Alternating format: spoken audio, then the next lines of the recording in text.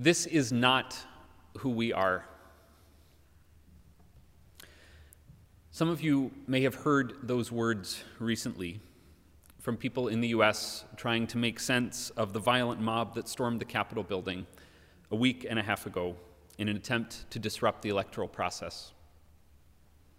It was an ugly and disturbing scene in so many ways, and I'm guessing that you have seen some of the sorts of images I have. People shouting down and rushing past security guards trying to do their job of ensuring a safe and peaceful transfer of power. A man grinning and walking off with the Speaker's lectern in the House of Representatives. A man with his feet up on the desk of a congresswoman deliberately desecrating her workspace. Maybe you've also seen images of a Confederate flag being paraded inside the building, a symbol that harkens back to a period of legalized slavery in the southern U.S., or pictures of rioters holding up a large cross while others knelt in prayer before rising up to take back the election. So much of what was on full display in the events of January 6th was troubling. The open racism, the willingness to disregard established facts in favor of baseless conspiracy theories, the conflating of Christianity with white supremacy. And almost as soon as the riot began, and congressional leaders found themselves whisked off to secure locations, and people were struggling to make sense of what they saw, those words started coming out all over the place. This is not who we are. We've heard those words before in my country, in the aftermath of other shameful and ugly events. And I understand the impulse to say them in the context of the riot. They're words that I could probably hear myself saying. I mean, nobody I know was there shoving past police barricades or vandalizing the Capitol building or trying to disrupt the electoral process. The people I know are basically kind and law-abiding. They're certainly not parading around carrying racist symbols. The country as I have experienced it is better than what we saw that day. So I could imagine myself saying it like so many others have. This is not who we are. It feels good to say that, soothing in a way. But what if that isn't the word that needs to be spoken right now? What if that isn't the word that I need to hear? What if Americans like me need to hear just the opposite at this particular moment? That this is, in fact, who we are. I hope you'll forgive me for starting this way today. I know this story has been all over the international news. You've probably had plenty of it already. And we're not an American church, so this isn't everyone's issue the way it is mine.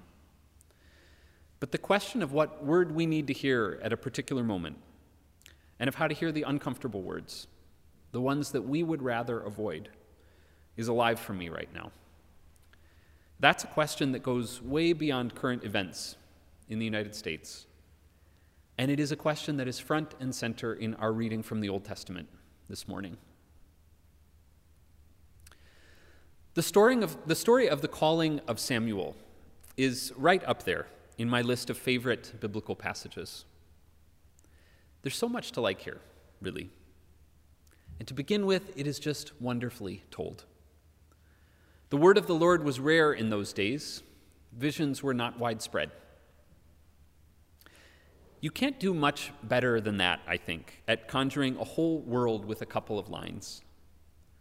With those few words, the writer here sets a very complex scene. The book of Samuel begins at the conclusion of the period of the Judges, which is one of the very bleakest in biblical history.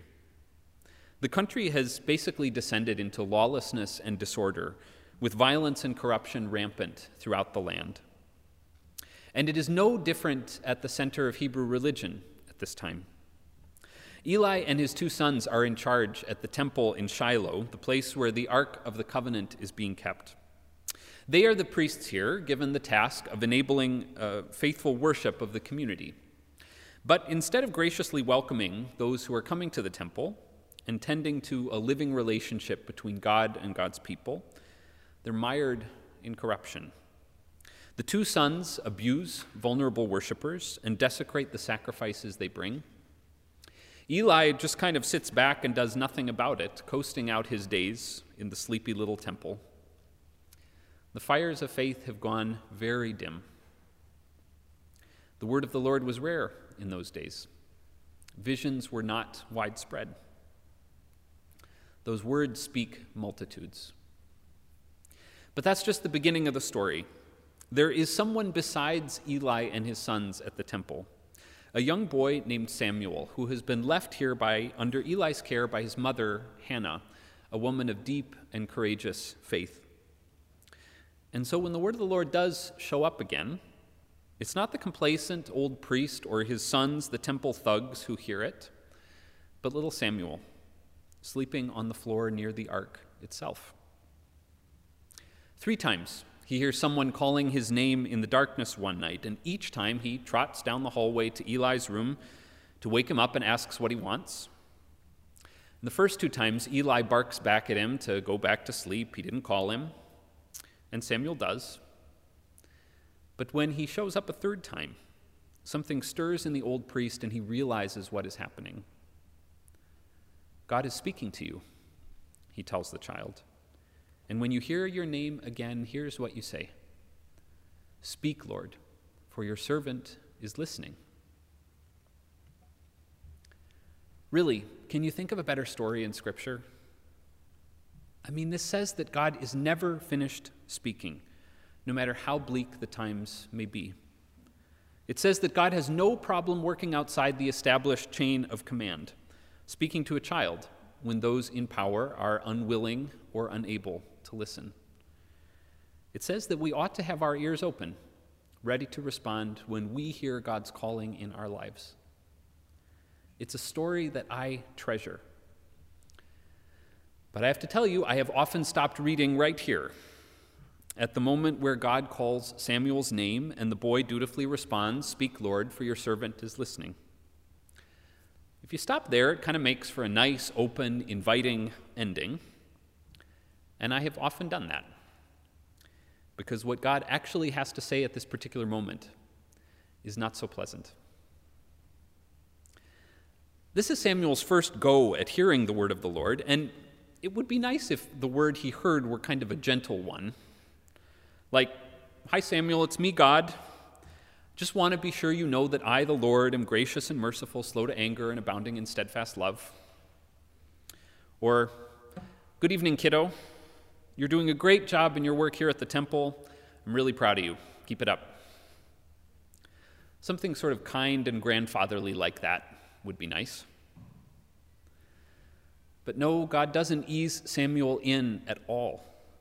The word he hears is an unmistakably difficult one, aimed directly at the old priest who is taking care of him. "I'm finished with Eli," God says. "He has no respect for me or the people in his care. His offerings and sacrifices are meaningless to me. His time is up." You can understand why Samuel didn't want to tell Eli about the vision when he woke up the next morning. But that's how it is sometimes. Sometimes the word that we most need to hear is a harsh and challenging one. This is not who we are, many rushed to say after the events in Washington on January 6th. But here's the thing. The people saying that are by and large white. They're people like me who've had a privileged experience of American society where things basically work in your interest. And a chorus of voices from people of color are saying just the opposite right now. That in fact this is who we are, and it is who we have always been. We have always been a society that has discounted and devalued the voices and experiences of people of color, that has been willing to bend the law to serve the interests of white people, that has resorted to violence when black people speak up and demand equal treatment. What was on full display on January 6th, the violence the anger, the toxic mixture of white supremacy and Christian faith is indeed who we are in the United States. It is not the whole story, but it's part of it. We Americans need to confront that fact, uncomfortable as it may be. And those of us who are white need to ask how our lives are entangled in that injustice and how we can each take steps toward something better. I know this is not the specific work of each of us in our congregation, but I hope the calling that I believe is there for Americans right now to reckon with our past and make conscious choices about our future, to listen to a profoundly challenging word of truth. I hope that might also be an invitation for each of us, in our many contexts, to reflect on how we respond when the truth hurts. When the word we need to hear threatens the comfortable way of seeing the world that we are accustomed to. When that happens, do we close our ears and turn the other way? Or do we listen? Eli is hardly a model character in Scripture, but in our reading this morning, he does something astounding. I kind of imagine he didn't sleep very much after Samuel's third interruption and his realization that just down the hall, God was in fact calling this boy. So he gets up the next morning and he skips the pleasantries. No, good morning, how did you sleep? Samuel, he says, what did God say to you? Don't hide it from me. Tell it straight. And the little boy does. He tells Eli that God is displeased with him and his sons, that he has made a mess of the work entrusted to him, and that his time as a priest is about to end. Thus says the Lord. Eli could have lashed out here, called the boy a traitor, called him an unreliable prophet, too young to get the message right, called him fake news. But he simply says this: it is the Lord. Let him do what seems good to him. It's breathtaking, isn't it? This washed-up, complacent old priest hears a word of judgment from a most unlikely source, from a child, no less. And instead of fighting back or turning away, he shows us what it looks like to accept the hard truth with grace. I don't know what that looks like in your life right now, but I know that our faith is never meant to isolate us from reality. It's meant to give us the courage and the hope to face reality as it is. May we find that courage and hope this season, and may we let no word of truth fall to the ground. Amen.